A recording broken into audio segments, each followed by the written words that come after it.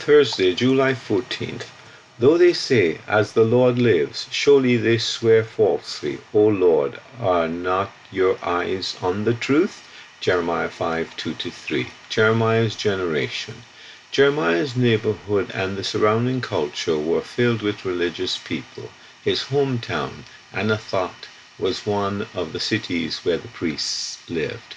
The national reforms of King Josiah had reinvigorated a determination to remove Baal's wicked altars and follow the Lord's ways.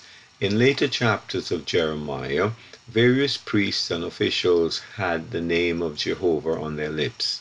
But this chapter begins with God telling Jeremiah to run to and fro through the streets of Jerusalem and through the open fields to see if anyone was actually seeking God's principles of justice and truth. Verse 1.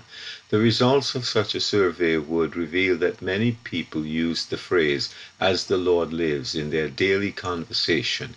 It is an expression found more than 30 other times in the Old Testament, used as a solemn promise that meant, as surely as Jehovah is a living God, you can depend on me to do this or that. To Jeremiah's religious generation, however, the words meant nothing. The phrase had become a throwaway expression, just a figure of speech, a cliché, and Jeremiah reacted to this fact with proper concern. O Lord, are not your eyes on the truth? God wants reality, not pretense, and he is surely able to tell the difference. Not everyone who says, Lord, Lord, will enter his kingdom.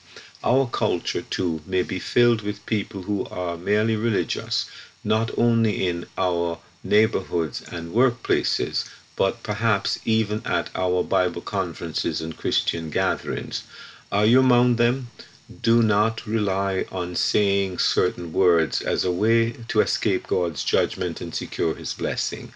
That is literally the definition of using his name in vain. Instead, we must seek the truth about who he is, who we are, and how to live. Stephen Campbell.